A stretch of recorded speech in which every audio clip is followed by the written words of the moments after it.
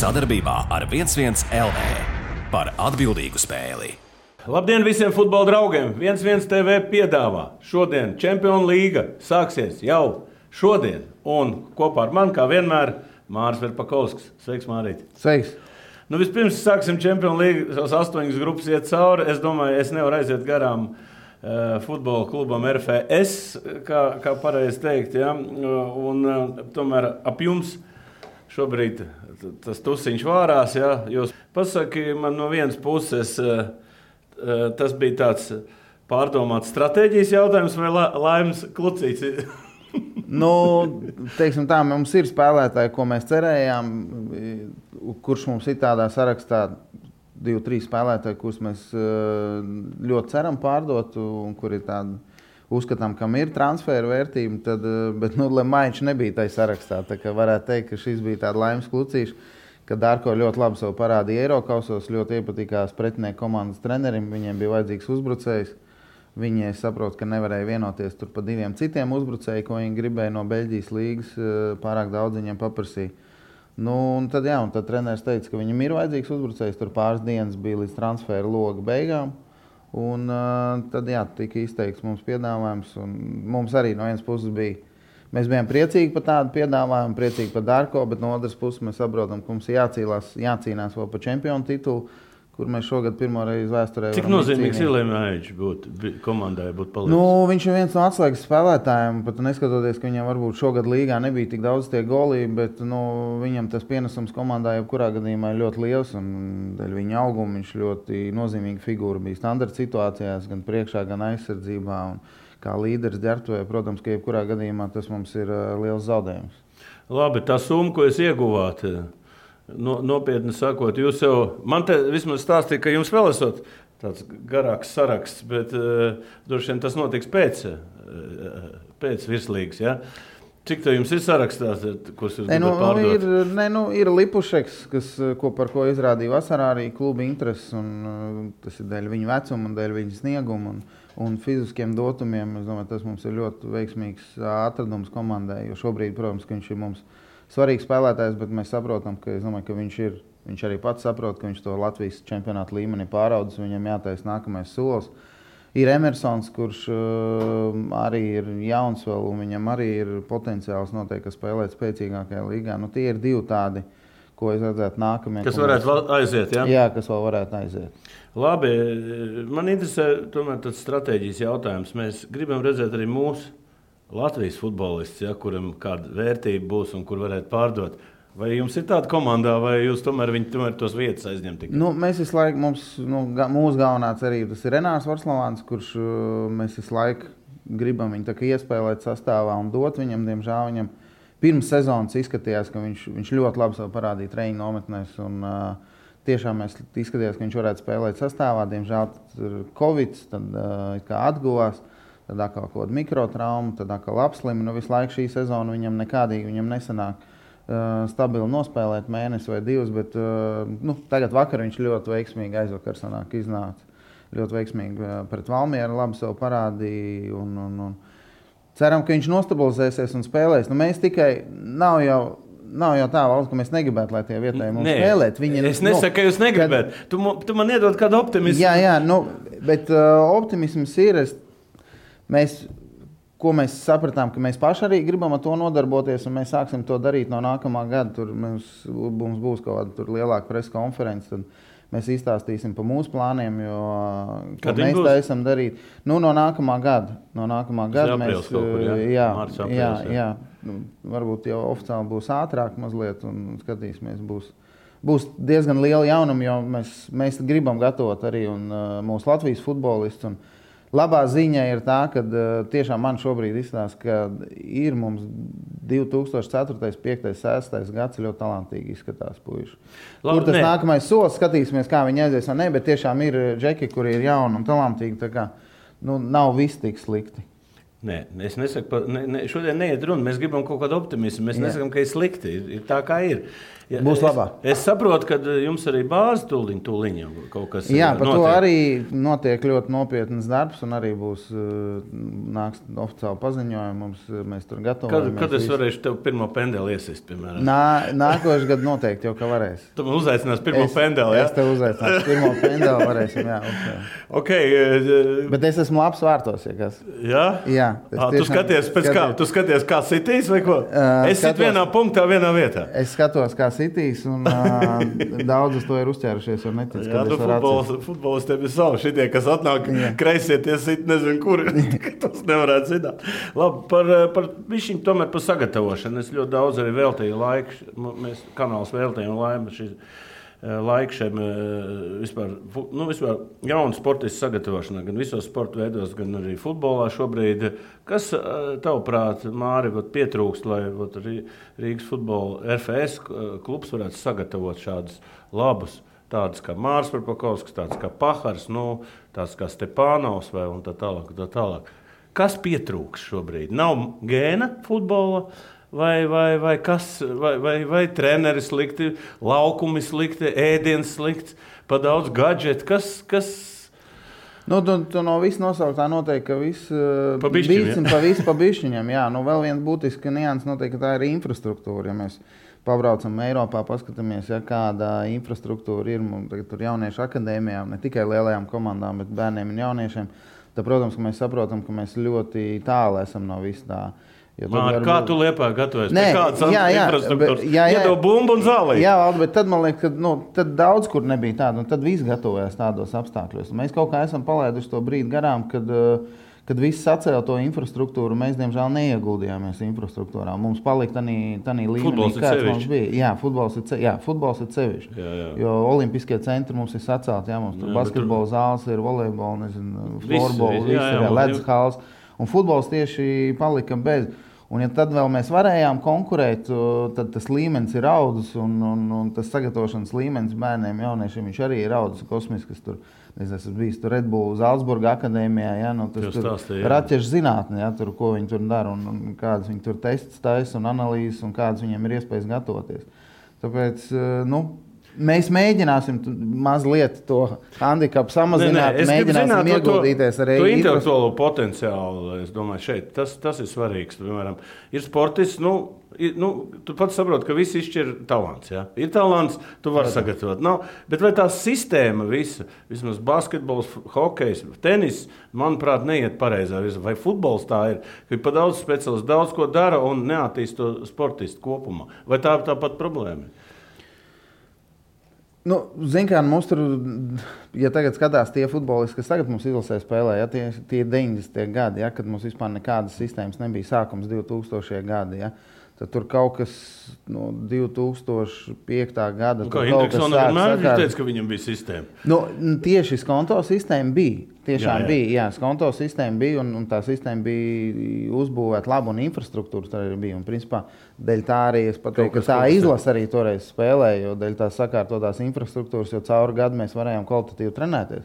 Mums bija slēgtā hala, mums bija ļoti labi stadions, mums bija treniņu bāze ideāli, tiešām ideāli apstākļi priekš tiem laikiem. Diemžēl tas kaut kādā brīdī pazuda un vairāk nebija, un tas arī tika just tie rezultāti, ka viņi nebija.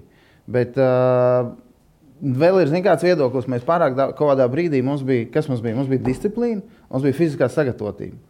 Un nebijām mēs nekad Brazīļi vai Spāņi bumbas kontrolē un parodīšanā. Bet spēlē, jā, nezinu, tā bija bet tāpat čaļi spēlē Champions Līgā, piedomā, jā.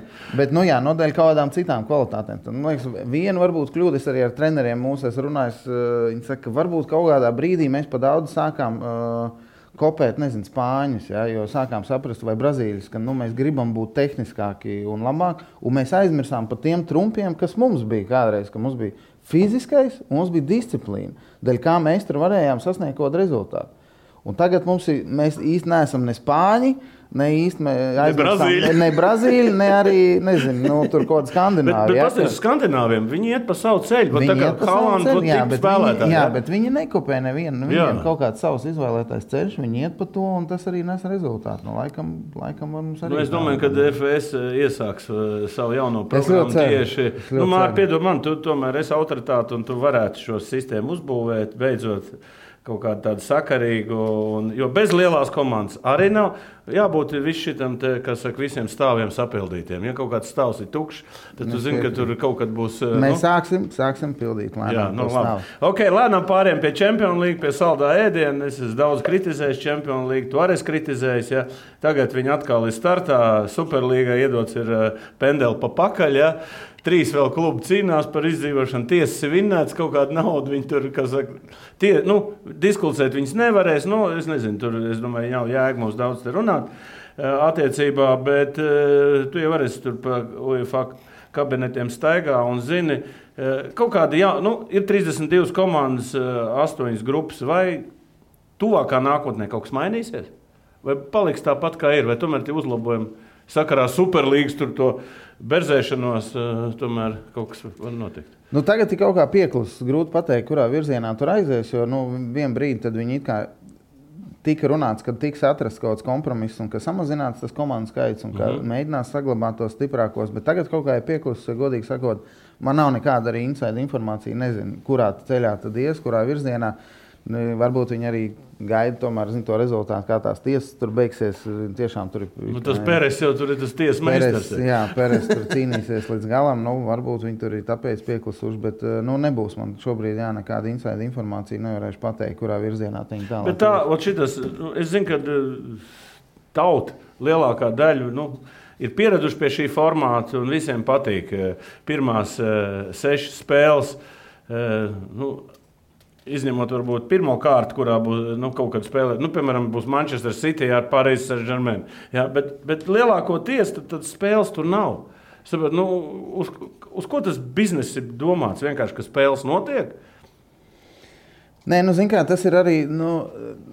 Viņi arī skatās no tāda skatu punkta, piemēram, Šerifs Tiraspol, ja viņi ir šoreiz tikuši, Moldova, viņi ir tikuši. Jā, diezgan labs centrs vienmēr ir bijis tur. Jā, bet viņiem jebkurā gadījumā visam tam, viņi vienreiz tas klubs tāds tiek, tas ir baigais grūdienis vai futbola attīstībā, ne tikai pašā tur Tiraspolē, ne pašā Šerifā, bet visā valstī, visā valstī tur atbrauks lielie klubi, tur būs Champions Līga.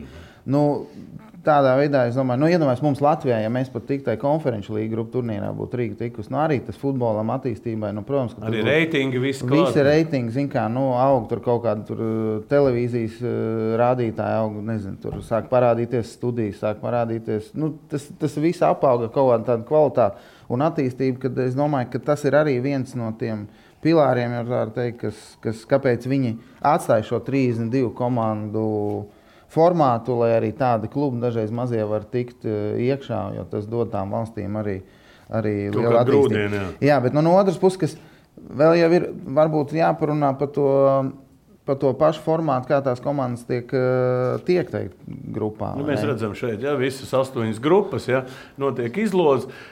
Superlīga piedāvāja tā spēlēt, bet pēc sistēmas visas 32 spēlē, bet pēc sistēmas, pēc šaha principa. Ja? Tātad, ja uzvarētāji visu laiku spēlē savā starpā, zaudētāji savā starpā. Ja? Tad sanāk tā, ka tur, piemēram, augšdaļa ir noteikti tās spēles, skaits, un tā viņi spēlē, un tad tur nosaka, un tad ir play-offs. Par to liela diskusija notiek. Kā tu vērtē šādi? Es nezinu, man laikam es paliku pie šitā vecā formāta, viņš jau ir pierasts, viņš ir saprotams, es neko nemainīju. Tas tāds vairāk klasiķis, bet... Konservatīvs. Tev jāiet konservatīvā partijā. Jā, es vairāk šoreiz pa konservatīvā pieeja. Es laikam nemainīju. Tev patīk jo pārāk tās biežās maiņas arī, kad pēc tam tie cilvēki īsti nesaprot, piemēram, hoķī tur čempi arī pa laikam mainās, vai kur vēl ir sarežģīts, nezinu, basī arī dažreiz. Kad tu nesaprot īsti beigās, tad kas ar ko spēlē, kur kas basī, tiek. Tas ir vispār tur klasika. Tad tev vismaz ir saprotams. Ir tās, nezinu, 4 komandas, 2 tiek tālāk, un tad aiziet play-off kārtību un viss. Labi, pieņemsim tā. Sāksim ar grupu A.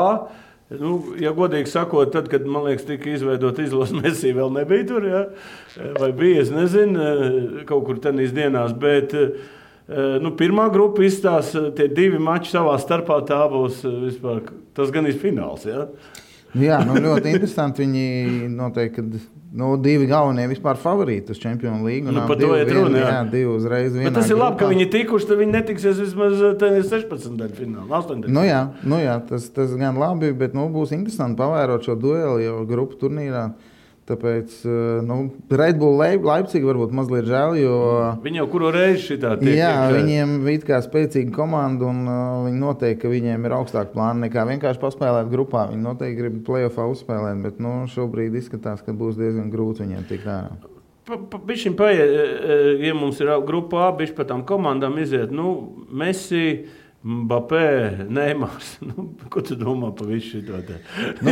Zini kā, man atgādina, atceries Galaktikos, Real Madrid 2000. gados. Šeit ir līdzīgs stāsts. Man mazliet maina, ka pārāk daudz tās zvaigznes. Šobrīd viss tur izstāst priecīgi, laimīgi. Zini kā, visi tikko sapazinušies. Viņi jau zināja viens otru. Jā, viņi zināja viens otru. Neimārs uzņēma, kādreiz Messi uzņēma Neimāru Barcelonā. Tagad Neimāram jāuzņem Messi. Kā tas būs dzīvē, vai tās visas tik daudz zvaigznes spēs sadzīvot vienā komandā? Početino tiks garā?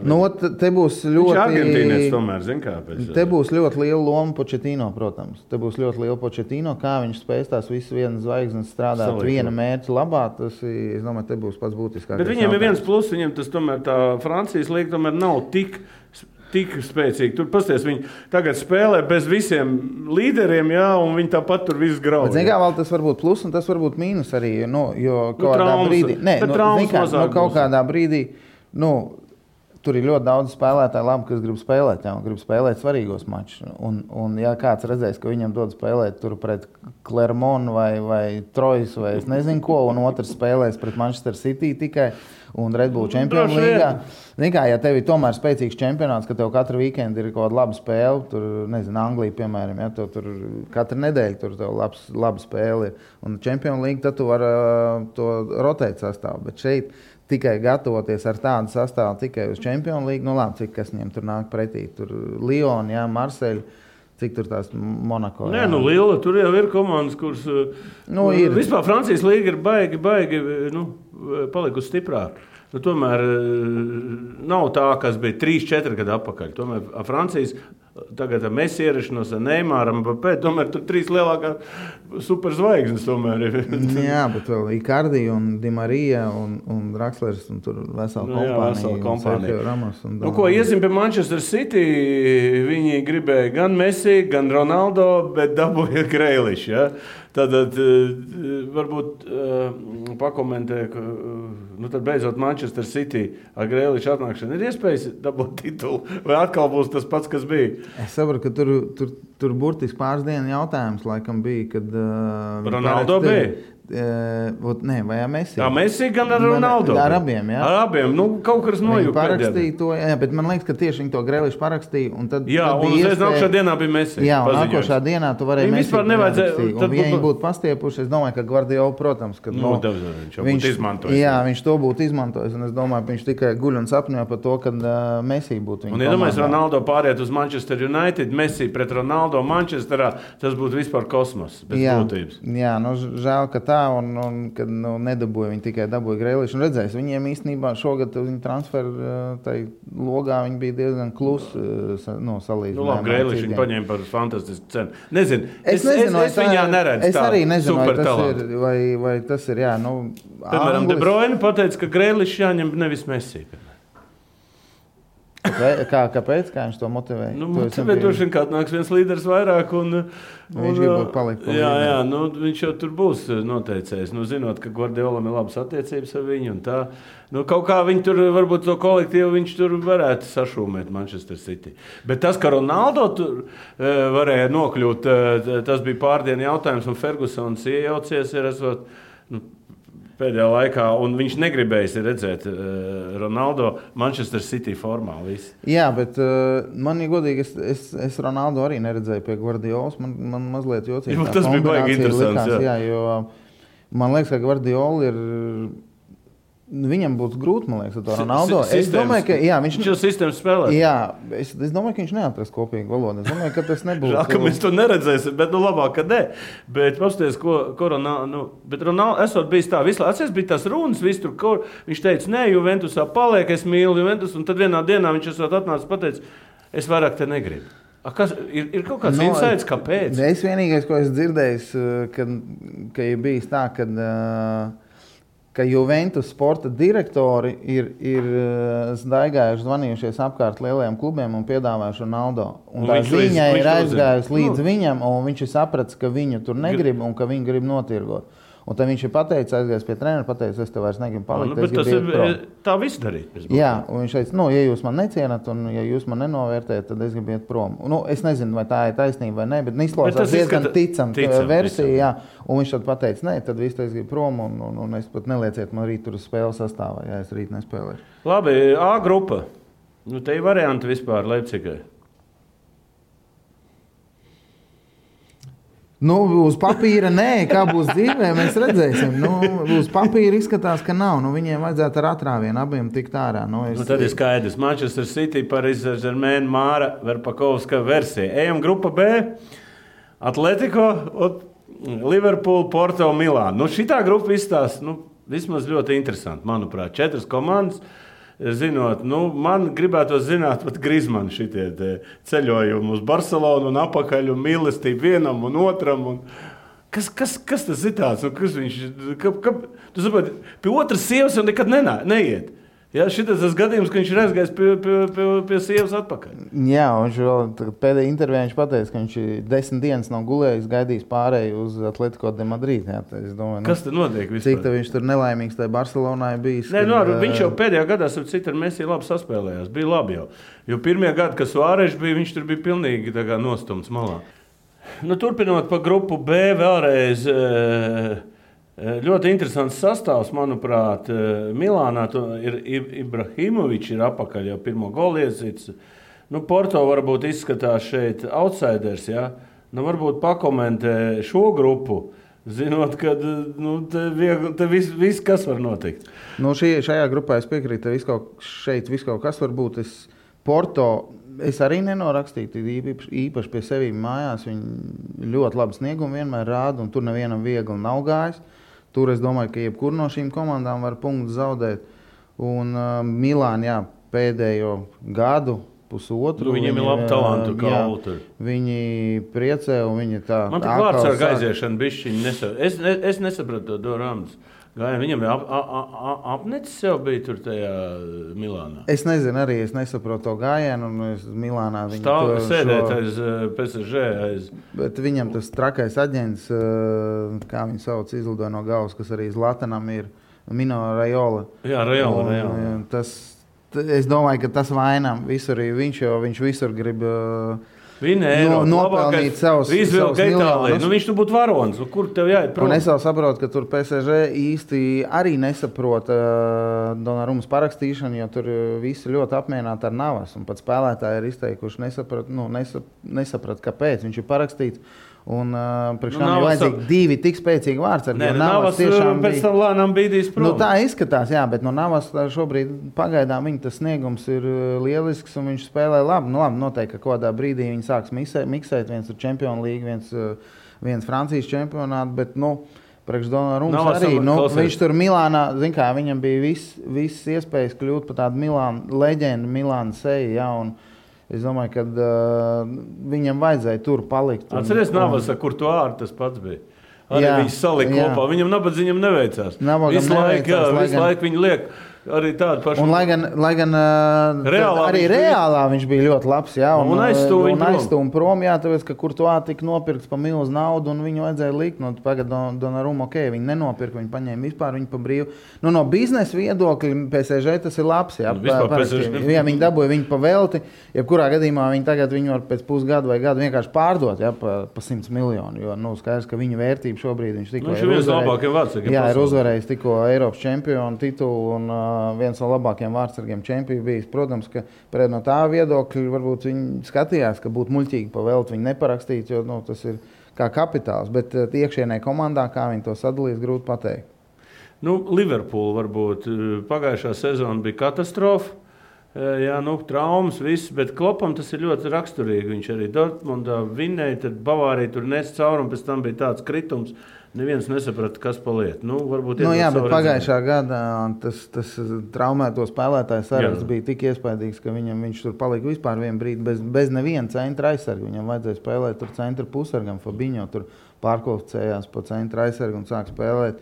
Šogad Van Dijks ir atpakaļ. Līderis ir. Viņš jau arī ģērbtos līderis. Viņi neko jaunu arī nav parakstījuši, tādu baigi skaļu, bet es lasīju tur Klopa interviju. Viņš teica, ka viņi izvēlējās to stratēģiju, kad parakstīt savus esošos spēlētājus uz ilgtermiņu līgumiem, lai tos līderis nepazaudē. Viņi laikam apmierina tā ģērbtuve, kas viņam ir, un tā kvalitāte, ja nebūs traumas, es domāju, bija iespējas atkal redzēt mums veco Liverpoolu atpakaļ. Labi, tad ir Madrid un Liverpool ir favorīti. Jā. Tava versija, kas tiks no B grupas ārā?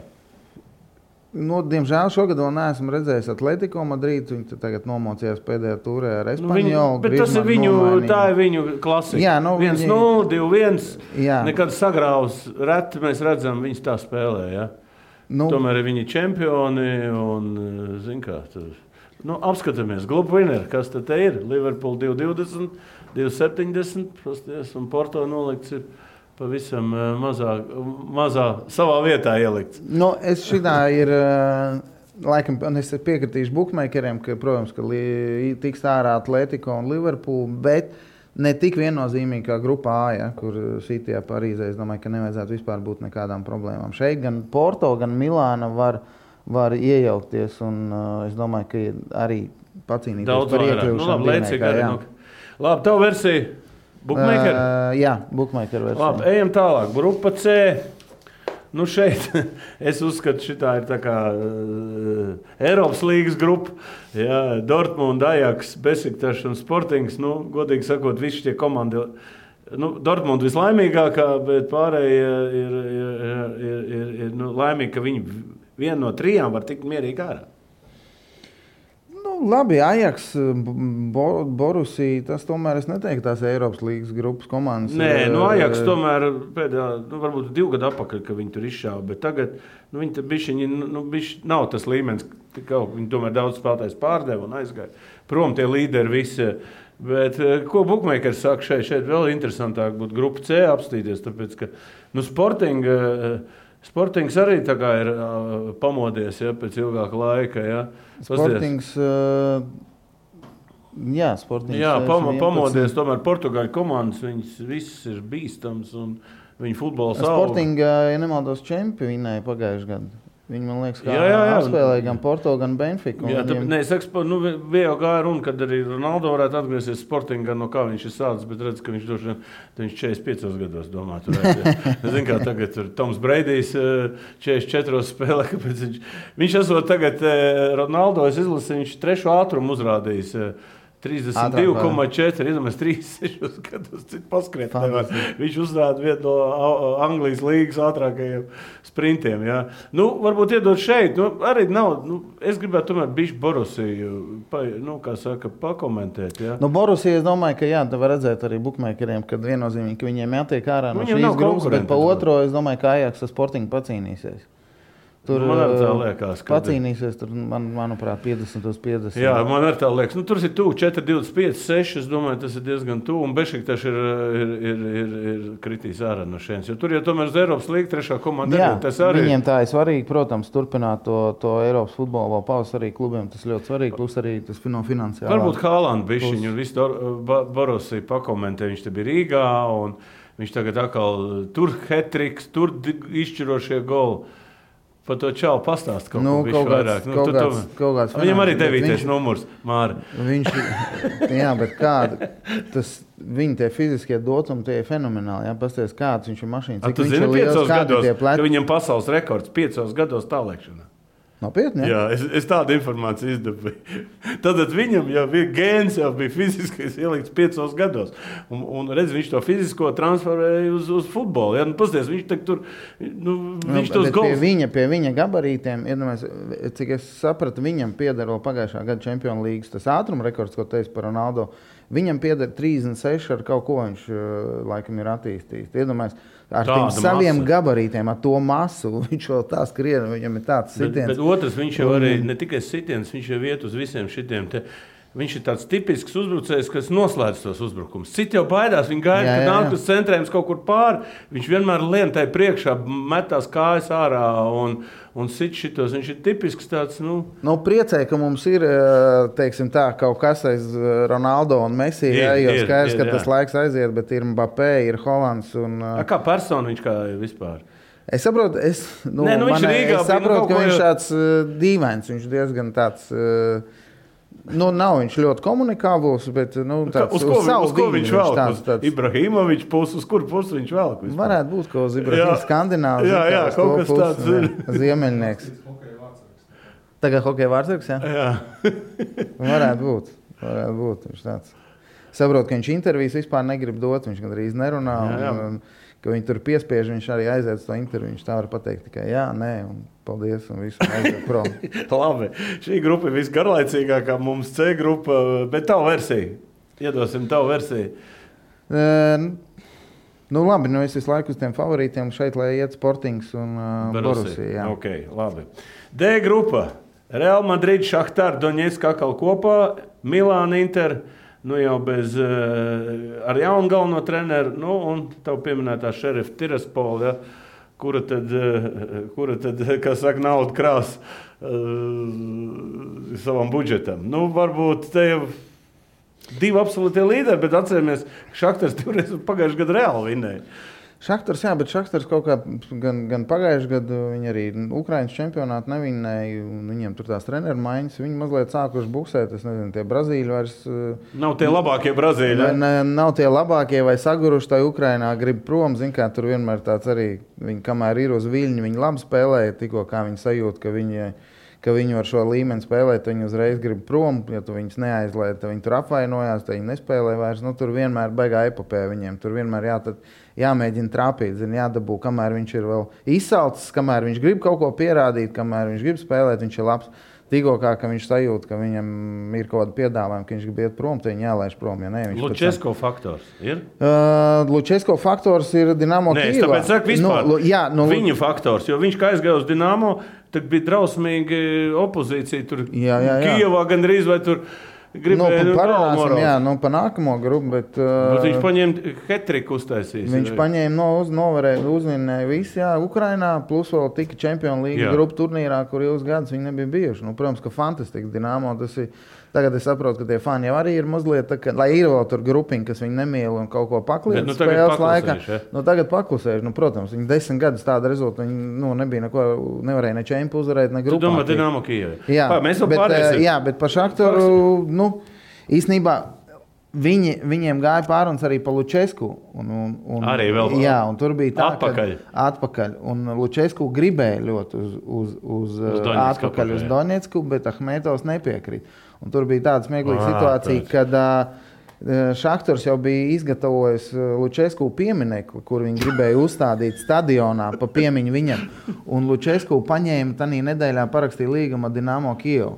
Un to pieminekli aizved mežā, kaut kur nolika apklājā kaut ko, tagad to pieminekli tā arī neuzlika. Tas ir reāls. Būtu interesanti bildi, ja tev ir bildi Māra atsūt, es droši vien naglās ieliksim apglabātais piemineklis. Tā arī viņi neuzlika, jo, protams, ka tie to uzskatīja pa baigo nodevību, ka viņš ir parakstījis Dinamo. Ok, Ukrainas futbolu, ja tu labi pazīsti, tomēr pats es tur bijis. Reāls, Madrid un Inters. Reāls vasarā, ne vasarā, vai varbūt pat ziemas periodā, Dikt gribēs to Mbappé paņemt, jo viņam līgums beidzās, un viņu pa brīvu dabūt, ja?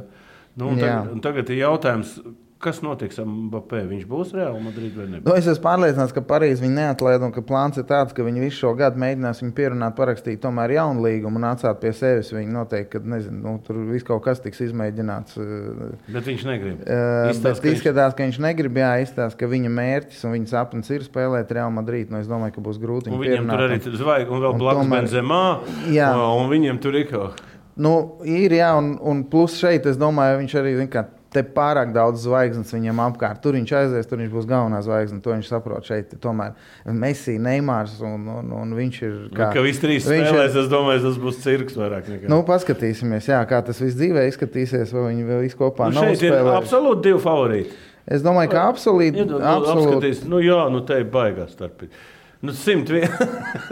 Uzlieciet lūdzu uz šerifu. Bet šerifs neaizmirsīsim, ka play-offā viņš Dinamo Zagreba izsit. Ja? Kad Dinamo Zagreba, es domāju, ka šeit ar Šahtoru pacīnīties, tur plus mīnus, Šahtors ir bijis stiprāks, bet viņi pacīnītos. Redzējis, bet šerifs diezgan pārliecināts.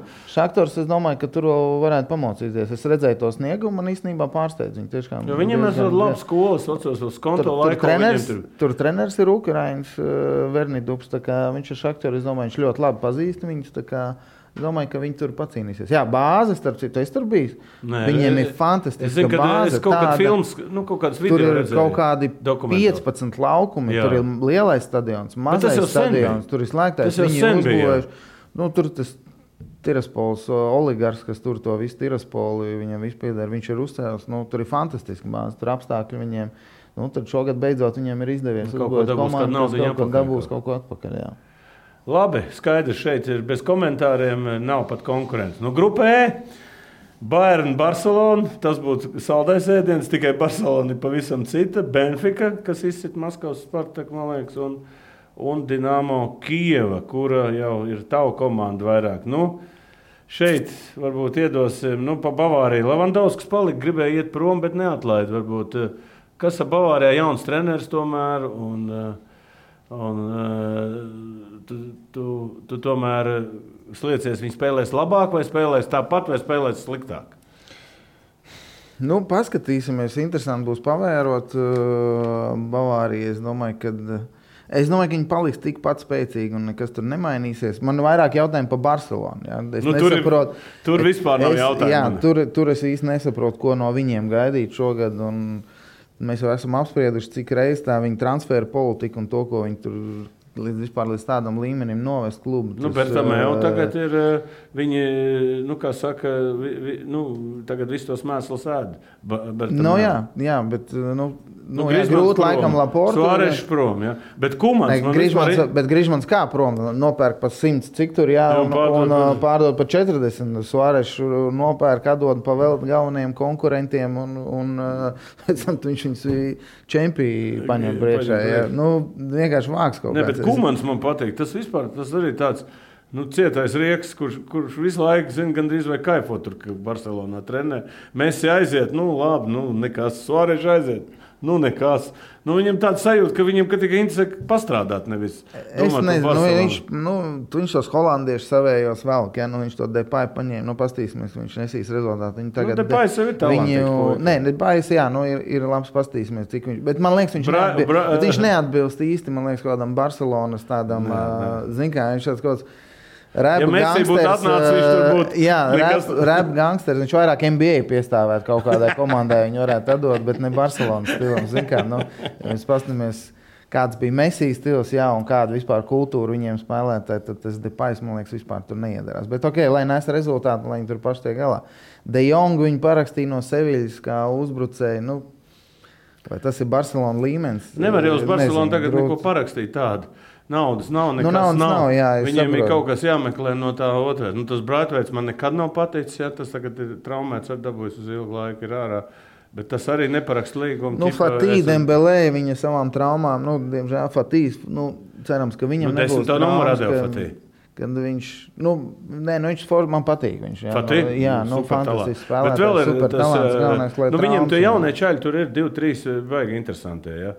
Tas pats De Jongs, jaunais. Pastīsimies.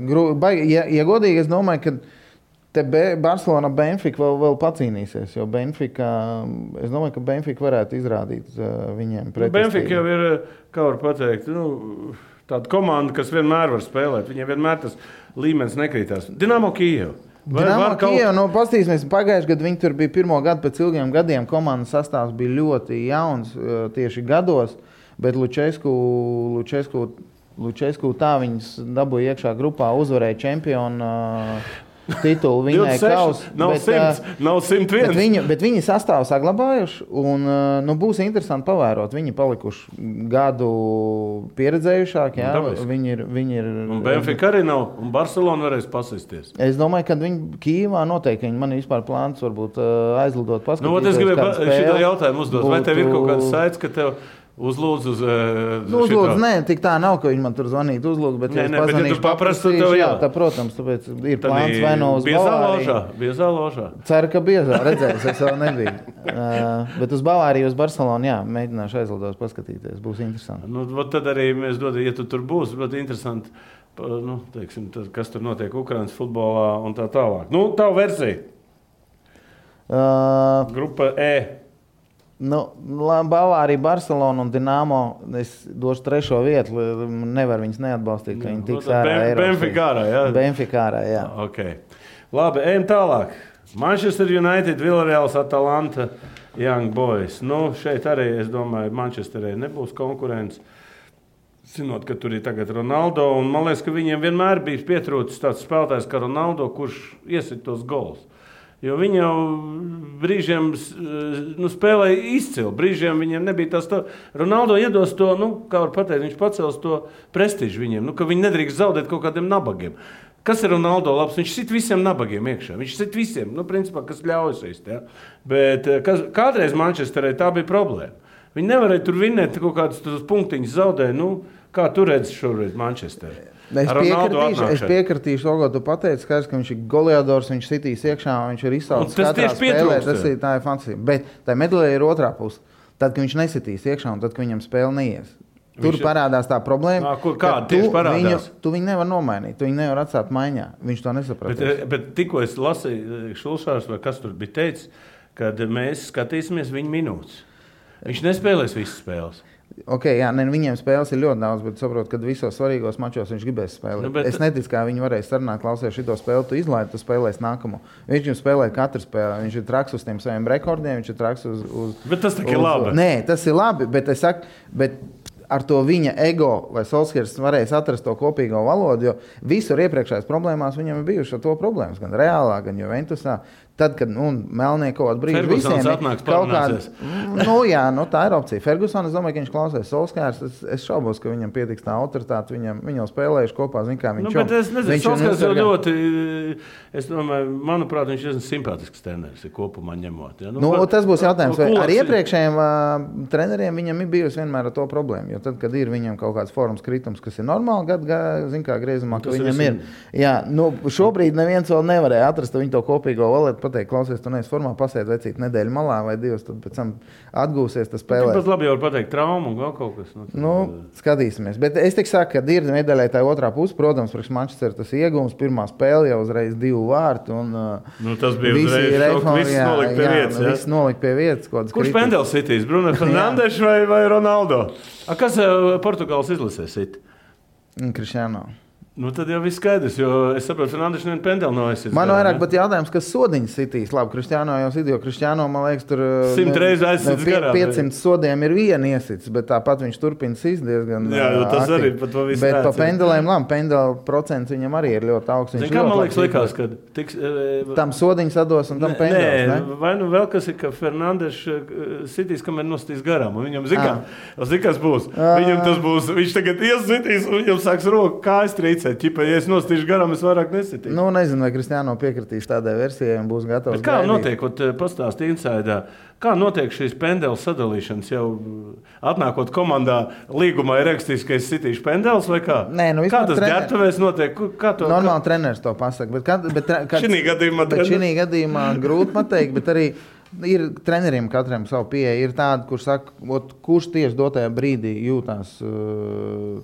Viņš jūt, ka viņš iestīs un jūtās pārliecināts par sevi, tad viņš var arī ņemt bumbu un sīst. Citās pendelēs, citos komandās ir diezgan strikt. Treneris ir pateicis, tas, kas sitam arī jāsit, un nav nekādas improvizācijas. Kā viņiem būs, grūti pateikt. Bet labi, te jau, te ir ārpus jebkuriem noteikumiem vai likumiem. Cristiano, skaidrs, ka viņam nevar pateikt, kāds tu sitīs vai nesitīs. Man Manchesterā vairāk uztrauc šie tādi jauno spēlētāji kā Rashfords, Greenwoods, ko tie darīs? Sančo, jā. Ko viņi darīs? Pendels viņi taču nesatīs. Bet super spēlētāji. Labi, bet tiešām, te Anglija saka, viņiem... Visiem tur pietiks visiem spēles. Tas ir bet Rešfords jau vispār ir unikāls spēlētājs tādā ziņā. Viņš ne tikai uz laukuma ir, bet viņš ārpus laukuma. Martiāls vēl. Tādas lietas, jā, Martiāls. Tagad es saku, kas notiks tur? Pogba jau pateica, ka varbūt arī prom uz Real Madrid, tā kā tur jau arī notiek visādi spēli. Tur franči lasās kopā. Man liekas, ka tur viņi tā kā Džurans ar Irvingu sarunājuši tur metro, kad spēlēs Brooklynā. Viss var būt, jā. Ka viņi tie franči tur visu laiku jau saka, davai taisam savu komunu. Viss var būt. Tavu versiju. Par Atalantu Villarreal mazāk zinām runāt, no Jēga un Young Boys. Tā, kāda mums ir koeficienti? Jā, es piekritīšu šoreiz bookmakeriem. Manchester, protams, ka favorīts. Villarreals, es domāju, ka pacīnīsies ar Atalantu un tāds. Young Boys ņems punktus nost. Tur es domāju, ka tieši izšķirsies, vai zaudēs kāds punkts ar Young Boys vai nezaudēs. Bet Young Boys nav slikta situācija. Tas pats Villarreals un Atalantu var spēlēt. Nav tā, ka... Tur Young Boys, ja nemaldos, viņiem tā specifika, viņiem mājas laukums, viņi spēlē uz sintētiskā laukuma. Un, šiem grandiem viņi jau nemāk. Jā, viņi jau nemāk. Kāda starpība ir? Es neesmu futbolists, neesmu. Liela ir. Kā basketbolā uz grīdas spēlēt vai tā kā uz plasmas laukumu? Jā, apmēram tā, jā. Un tur ir ļoti liela atšķirība. Tā bumba pavisam ir cits atliciens, savādāk ripo, jā. Tur, tad jau viņi ņems punktiņus. Tā kā jā, viņiem tā būs priekšrocība. Mājās tur būs, viņiem ir iespējas paņemt punktus. Grupa G, tā ir pavisam kreisā grupa. Seviļa, Salzburg, Wolfsburg un Lille. Godīgi sakot, tā ir gan... Šī gan ir Eiropas līga grupa, jā, te es piekritīšu, nav te viss tādas komandas novākšās. Neko nekomentēsim, iedod savu versiju, varbūt iesim tālāk. Te īsti nav par ko runāt mums. Seviļa. Es lieku uz Seviļu. Paskaties, kādi koeficienti. Jā, ļoti vienādi. Es liktu Seviļu un Lille. Man ļoti patīk Salzburg, kad vēl bija Haalands. Tad, kad viņi ieskrēja tajā Champions līgā un viņi pat 3-4 gols sit visiem. Neviens nesaprat, kas tur notiek. Es nezinu, tur turpinājums ir kaut kāds vai... Viņiem tā politika ir. Viņi parasti diezgan jaunu sastāvu mēģina vākt un uz to pārdošanu pelnīt. Iespēlēt grūti pateikt, kāds viņas neesmu redzējis. Tagad viņas grūti pateikt. Skatīsimies, pirmās kārtas būs redzams. Bet pirms pirmās kārtas es te liktu uz Seviļu un Lille. Jā, Lille arī čempions, bet viņiem arī vienmēr, aizstāvēt ir grūtāk. Pēdējā grupa H, Juventus, Chelsea, es domāju, tas būs saldais ēdiens, Zenīts, tie būs peramie brāļi, ar Malmu varēs sisties par Eiropas līgu. Ja? Šeit divi izteikti favorīti. Bet Juventus, es gribētu bišķiņi iesākt, viņi ļoti slikti iesākuši, viņiem Ronaldo aiziešana ir iesit uz lielu robu, viņi praktiski neko vietā nav paņēmuši, ja? Kas notiks ar Juventus? Es domāju, ka viņi atgūsies un būs labi. Ir Dybala, ir Morata, es domāju, ka ir Chiesa un Bernardeschi. Tāpēc es domāju, ka viņiem tur ir viss kārtībā. Jā, varbūt mazliet tur tagad, kā viņi zaudēja, pirmajā kārtā. Viņiem ir 3 spēlēs 1 punkts tikai. Bet viņi atgūsies un noteikti viņi cīnīsies pa...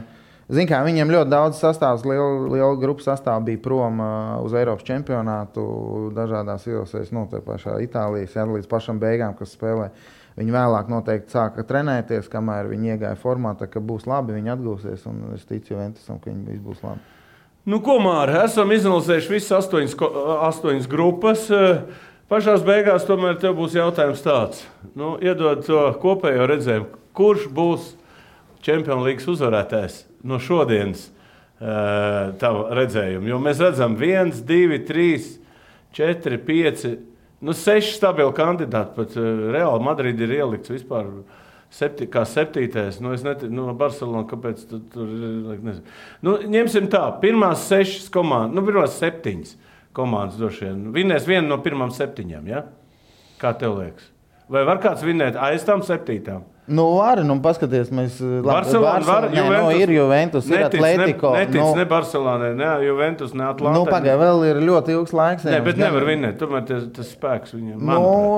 Nezinu, Juventus, Atletico, es domāju, tas, ka Chelsea pagājuši gadu vinnēt. Simeone var uztaisīt komandu, viņam vēl ir laiks, viņam ir Griezmanns atgriezies. Ir Suárez, ja no kādiem pārsteigumiem likt, tad es uzliktu uz Atletico. Ja no pirmajā četrnieka mēs runājam, tad vai no septiņnieka, jā. Es liktu Bavāriju vai Chelsea. Atkal Chelsea divreiz vinnēs pēc kāds?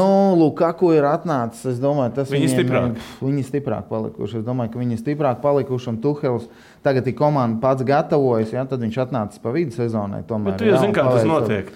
Tas pārsteiguma moments ir labāks nekā tad, ja tu strādā ilgāk. Nevienmēr es ticu Tuhelam, ka viņš ir labs speciālists, un viņam, man liekas, tur labi ķīmija šobrīd komandā, un Lukaku ir ļoti spēcīgs pastiprinājums. Es domāju, ka viņš būs ļoti nopietnas spēks. Ok, Māri, liels paldies, ka atnāc. Novēlu tev šogad izcīnīt čempionu titulu. Paldies. Un tad maz banketiņš, jā? Obligāti. Būs, Obligāti. Bet jums, skatītāji, būs arī jums mazs pārsteigums.